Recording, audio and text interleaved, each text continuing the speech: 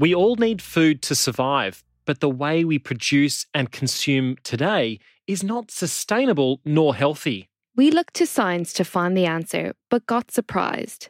There was no clear answer on what a healthy diet from a sustainable food production really looked like. This is why EAT gathered 37 of the world's best scientists to get a definitive answer on what a healthy and sustainable diet looks like for all.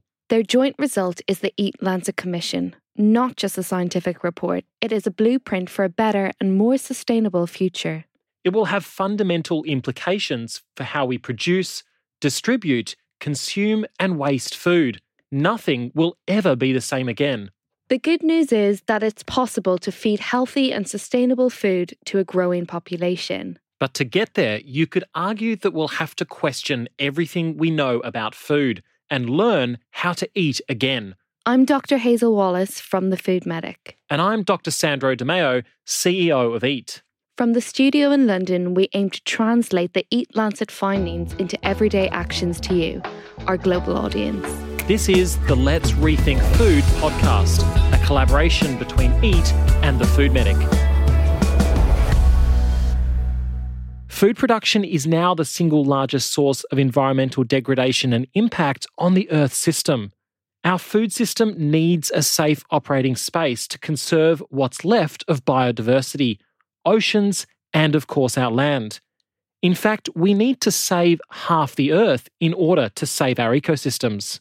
Marine biologist Christine Figner will join us for the needed conversation about our oceans.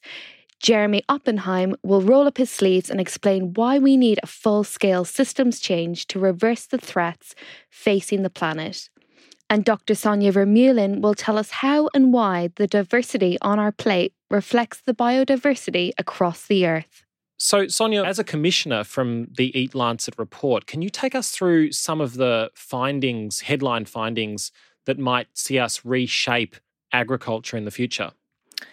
Well, in the report, we talk about closing yield gaps by 75%. Now, what that means is that across the world, some farmers are producing much higher yields than others, and we feel that if we could close that gap, bring the smaller producers, the lower producers, up to their true potential, we could solve a lot of the problems and we could stop expanding farms into natural forest and other habitats. But I think we need to unpick this a little bit. So, for example, let's think about dairy farming systems. So if you look at a cow in Denmark compared to a cow in Chad or Mali, it produces 100 times more milk for the same amount of greenhouse gas emissions. It's 100 times more efficient. It's really quite remarkable. So the obvious thing is we think, well, we can help those farmers in Chad and Mali make their cows that productive. They'll obviously earn more money from that. There'll be more milk in the country. It would be a wonderful win-win-win. But think about the differences between those two countries. If you took that Danish cow and put it into the middle of Chad or Mali, it wouldn't be producing much milk probably. It may not even survive a month.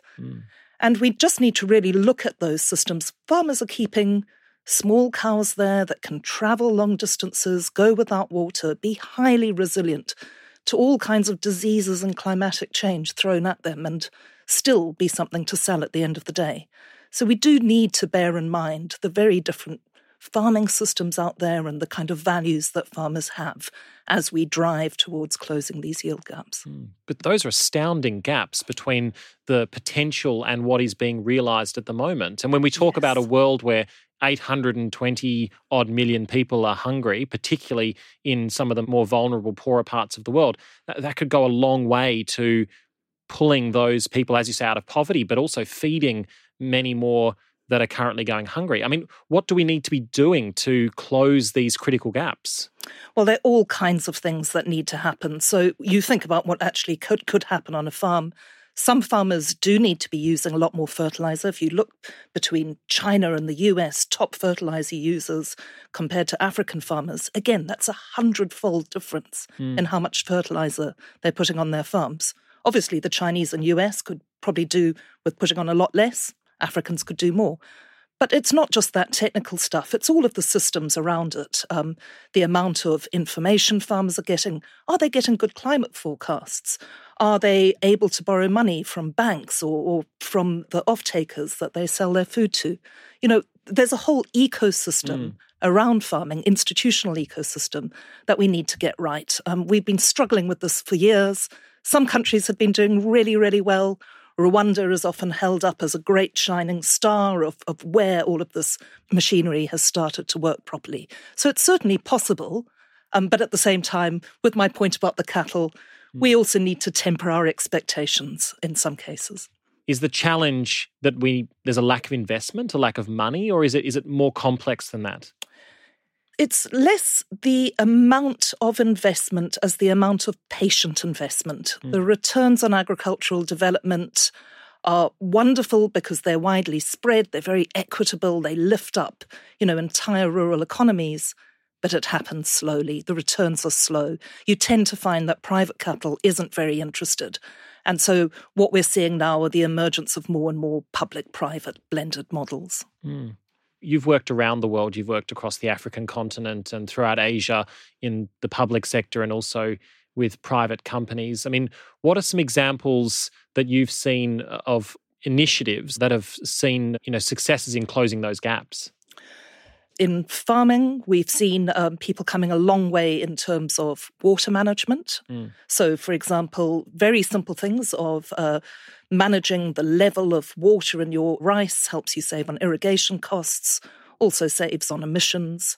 Another big area is around precision fertilizer. People often think that precision fertilizers are only for the rich, best, most capital-intensive farmers.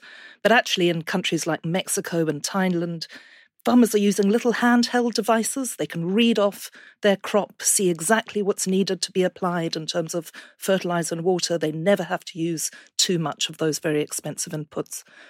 Also, in terms of support, we're seeing much better use now of big data. So, doing analyses that can kind of predict in advance where perhaps weather is going wrong, the yields might not be so good this year. And so you can advise large numbers of farmers in terms of upcoming climate events or diseases.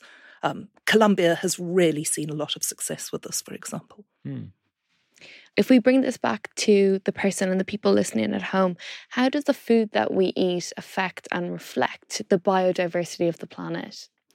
Okay, so here we are in Europe, and I think most of us would think that wheat is used to make bread and barley is used to brew beer.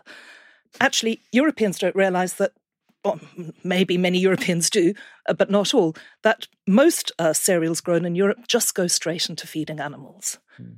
And on top of that, when we look at all of the farmland globally, actually more of it is used to feed livestock in pastures than for actually growing any crops. So our entire farming system is just used to kind of generate these livestock outputs in quite a phenomenal way. Something else that listeners might not be aware of is that there are actually 10 times, in terms of biomass, 10 times more livestock on the planet than there are wild animals. So it's really quite startling. We've just turned over our whole world system to this kind of livestock production. So if you think through how our food choices, if we're eating dairy and meat-heavy diets, what we're doing is we're just maintaining that kind of rather monotonous world, should we say, with vast tracts of cereals being grown in monocultures to keep the animals, many more livestock than wild animals and so on. If we kind of changed how we thought about it and changed what we eat, you could see that would drive changes all the way back through the farm and would be able to put much more areas back into the wild. We humans are a tiny, tiny, tiny fraction of biomass on Earth. We're something like 1/10,000th, and yet we're choosing to occupy so much space that we could be sharing more fairly. We learn a lot about, as doctors, we learn a lot about having sort of a diverse diet. It's great for the body. What you're telling us is that same diversity in our diet, but also the diversity in the grains that we're eating and the vegetables that we're eating. I mean, that's also an opportunity to boost or protect the biodiversity of the environments around us. Yes. First of all, obviously, if we ate more different things, we would be promoting farm systems that grew more different things instead of, for example, vast cereal monocultures. But also we could be promoting farms that used fertilizer and pesticides more wisely. A lot of the biodiversity that we really, really need is actually under the ground. About 20% of life is sitting in the soil and the deep substrates and really generating the life support systems that we rely on every day for our well-being. So, yeah, there are lots of ways that through a more plant-based and more diversified diet, we could be creating a world that sustains us and provides space for the rest of, beyond humanity to our shared world of creatures, both plants and animals, and bacteria and fungi. I mean, that's what has astounded us on the journey of this podcast, is realizing that the food on our plate has such enormous impact, not just on the health of our bodies, the health of those around us directly and indirectly, but also, as you're saying, I mean, the health of everything we can see and even the things we can't see. And it's not just below the soil, but it's also beneath the oceans. And I want to turn to you, Christine, for a moment. You're a marine biologist and you've been recently named a 2018 Next Generation Leader by Time magazine for trying to end the age of plastics. 3 years ago, you shared a heartbreaking video of a suffering turtle with a plastic straw stuck inside its nostril. Can you tell us a little bit more about that? Yes, for that particular video that I published, I happened to conduct research in Costa Rica where we were capturing turtles when we found one particular male that had something funny encrusted in its nose. And we were actually looking for critters that live on turtles, but that didn't look like anything that we were looking for. So I filmed the whole sequence of the extraction of the object because I use videos a lot of times in my presentations later on to show my science and what we're doing. And while we were extracting that object, it turned out to be a plastic straw that was stuck in the turtle's nose. So as a marine biologist working with marine turtles, plastics are a huge issue because they pose different threats depending which shapes and forms they come in. So my turtles can get entangled, for example, in plastic fishing line and nets. They ingest plastic objects such as bags or other pieces. And if they're lucky, they survive and might pass that particular object. But many die a very torturous death.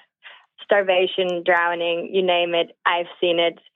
And in the moment where I filmed this plastic straw being in the turtle's nose, we pulled it out. And then knowing that I had it on video, it just gave me an incredible visual for all the horrific tales that I've been seeing in the past and have been telling.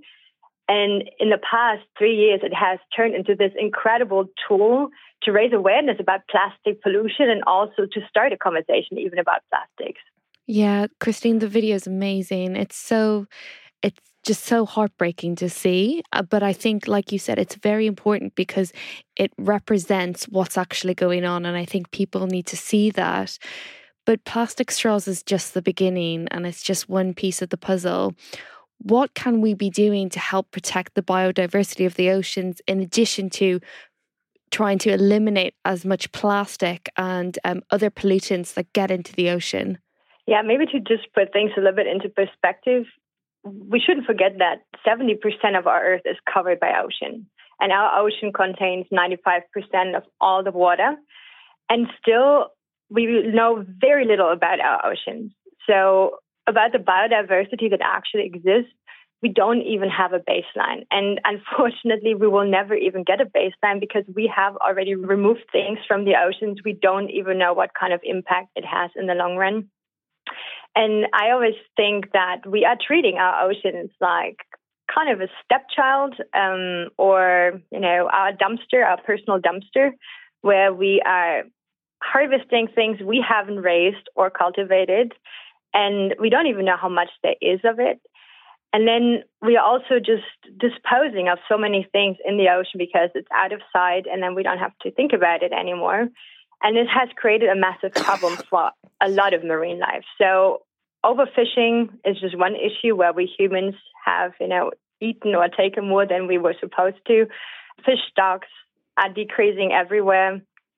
And it's still that more than 55% of the human population relies on fish protein for part of the animal protein.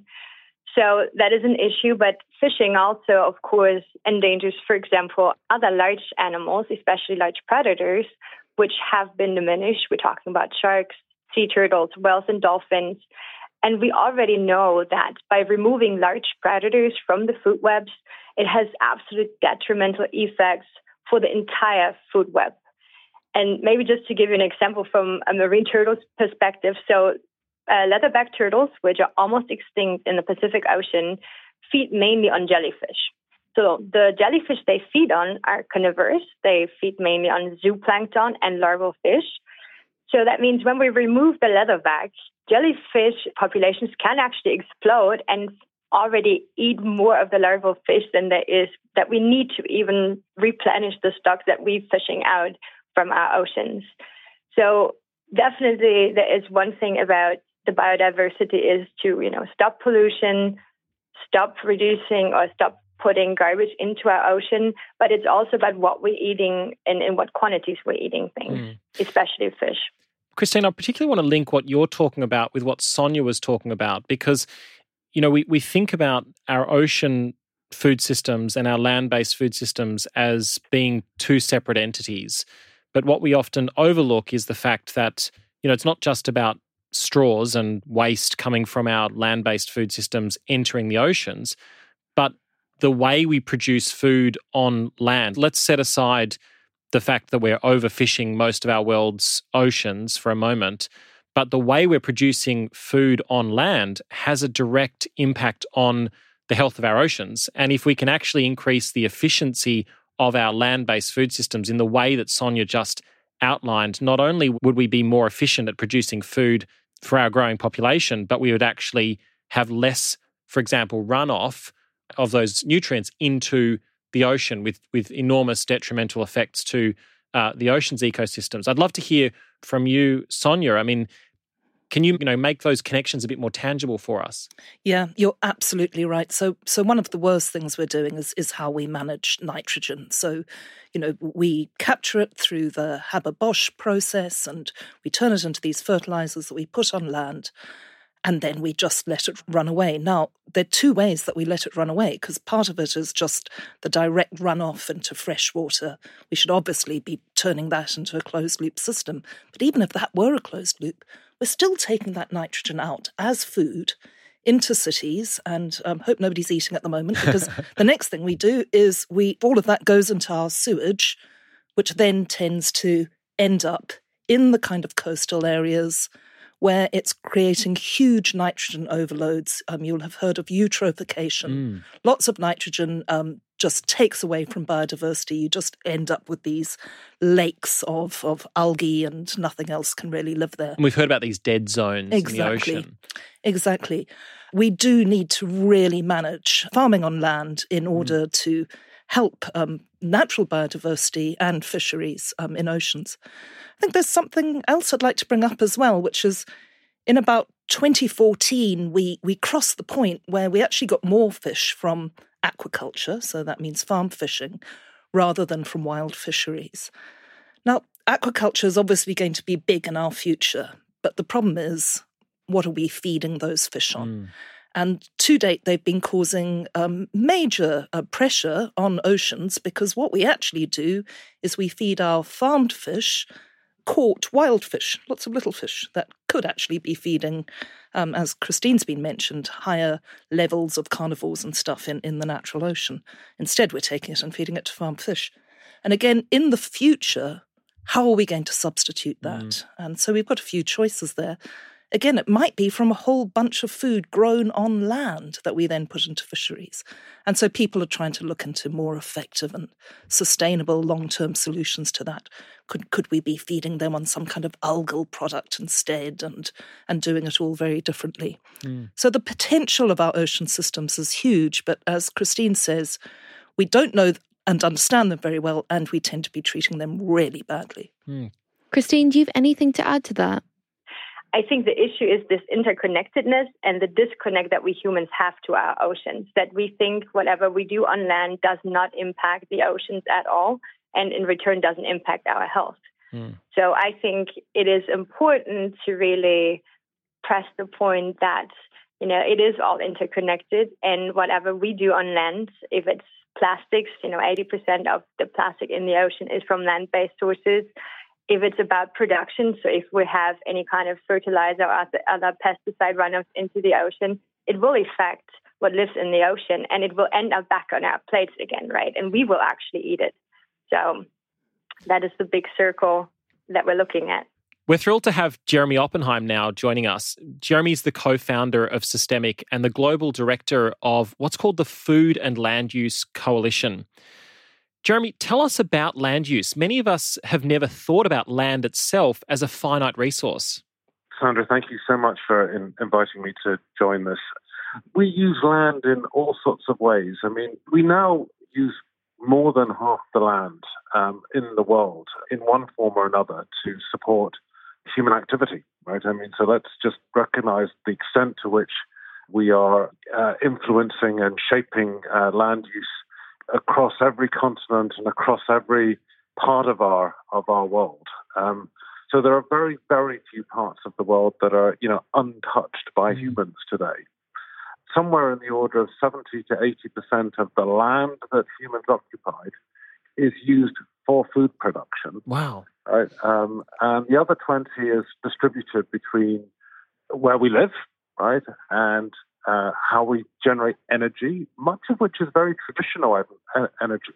It's fuel wood used by very poor families, hundreds of millions of families across the world who are still living in the countryside, and they need to cut down trees and to find the basic fuel that they need for their homes and their cooking. And then there's a bit that's used for textiles. But, we probably have, in the last 50 years, that 4 billion hectare number that we occupy, probably 50, 60 years ago was 3 billion. So we've taken an extra, 25, 30% of the world of kind of land and put it under cultivation to support the growing requirements of people on the planet. How do we produce more food with fewer resources to feed this growing population? I think step one is that we should always remember that we either lose or waste over a third of the food that the world produces today. Mm. And so the first answer to your question, in a way, is, well, what about tackling that food loss and waste? Because if we could reduce that, we'll never completely eliminate it. But if we could cut it in half, that liberates a huge amount of land. Yeah. Second, I think key driver of the just incredible amount of land that we're using per capita, almost a hectare per person to feed ourselves, kind of thing. But a lot of the land today that we have under cultivation, so that 4 billion hectares that I mentioned, almost half of it is for meat production. Mm. And we have choices that we will have to think very hard around over the coming decades as to whether allocating that much land to produce meat, which is an important part of everybody's diets, arguably, but equally, we know that it's overconsumed in many parts of the world, and we know that there are huge choices about the supply of protein. So rethinking that element of how we, if you will, what we eat and how that affects land use is, I think, going to be a really, really central debate over the coming decades. But I hope we would also think very hard about producing more nutritious food and the right kind of food for people rather than just more food. Mm. So it's not just about protecting what's left, it's also about using the land that we have in a more sustainable way. That's got to be right. And of course, what's so exciting is that we see really practical examples of this happening in different parts of the world. I mean, and some of the very best and most exciting examples are happening, in places that you might least expect. I mean, you find that, in Ethiopia, they are really thinking about a form of agriculture that's called agroforestry, so that they are deliberately planting trees in very large numbers to strengthen the way in which they manage their soil and their agricultural outputs. And we're beginning to see that those communities that are planting more trees into their agricultural model are finding that they're able to retain water when it comes better in the soil, and they're getting somewhat higher yields, and that the food that is being produced is more nutritious. So you go to Tigray in the north of Ethiopia, and you're beginning to see that idea of planting trees to strengthen agriculture becoming the way they think about good practice. And so in that way, Jeremy, it's not just about saying this plot of land is for food, this plot of land is for energy, this plot of land is for forestry, but actually by mixing those together and taking a kind of more multi-dimensional approach, we can get more from the land, and actually maybe it ends up creating a healthier opportunity for the different types of land use. Well, you absolutely get that. And we're seeing these mosaics grow up that create stronger, more resilient systems for producing food, but also for protecting nature at the same time. You're seeing in India the same thing. That a couple of wonderful examples when you go down to the south in Kerala, and that's been a very big, kind of rice growing province or state within India. But they've been growing, pretty much a monoculture of rice, crowding everything else out, and it seemed for a while that was pushing up yields, but it turned out to be, also that the yields stagnated at a certain point, and then people began to realize that there were problems with the way in which the water table was operating. And so we're now seeing, the farmers there, with the support of the government, with real training, introducing more traditional, more nutritious grains alongside the rice production. And then they're combining rice production with shrimp production, and they're using a more organic approach to how to, if you will, circulate the nutrients between the grain production and the rice production and the shrimp production so that they don't need to use as much fertilizer.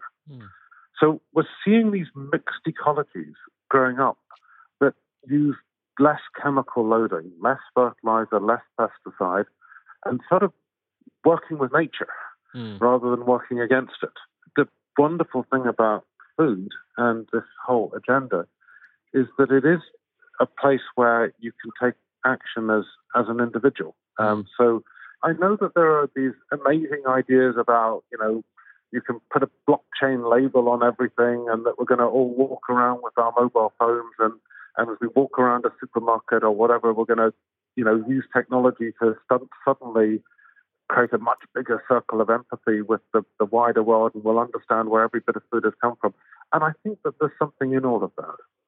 There's a first step before that for me, which is just to fall back in love with cooking and with real food, and to work with our families at home, and to help them embrace that part of life.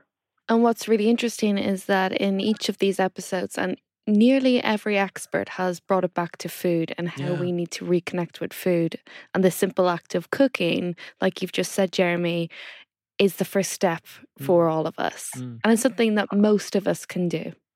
So I think if we are going to create that sense of reconnection, which I believe is at the heart of, the good life, then we have to do some reinventing as well. And we have to make it a form of living that frankly is one in which we're all participating, men, women, and families. I think we need to get our kids more involved earlier on.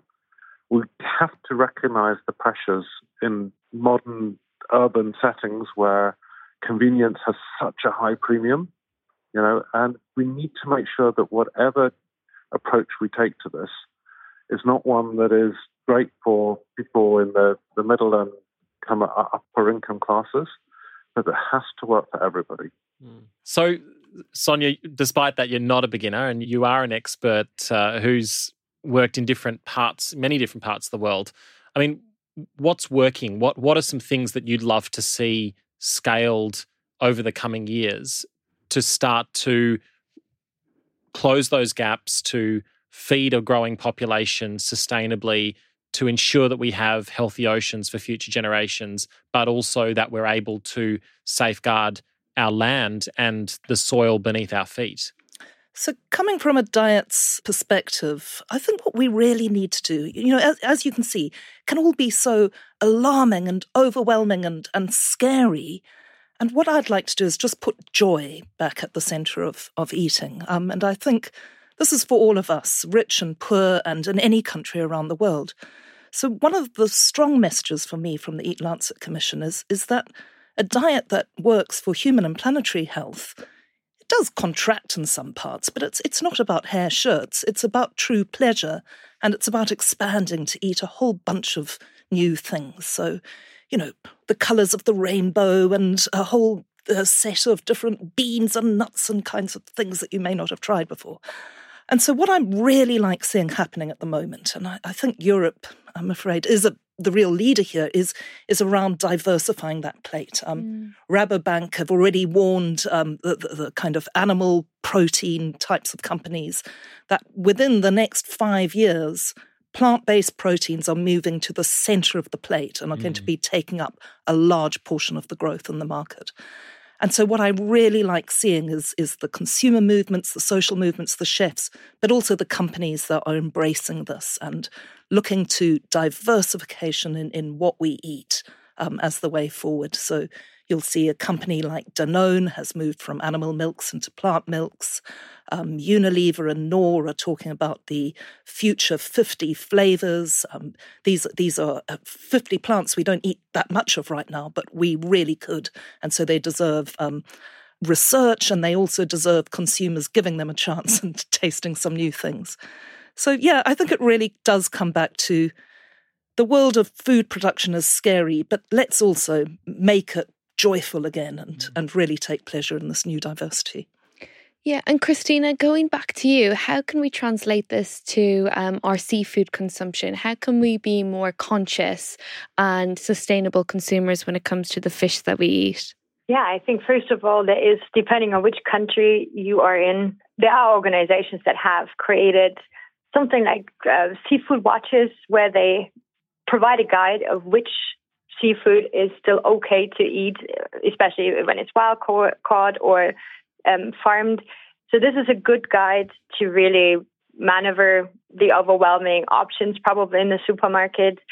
I would always say buy local from small-scale fisheries. So if you live somewhere close to the coast and you have a privately owned fishing boat, not a big commercial fishing fleet, go and buy there, because usually they fish still pretty sustainable compared to the big fleets.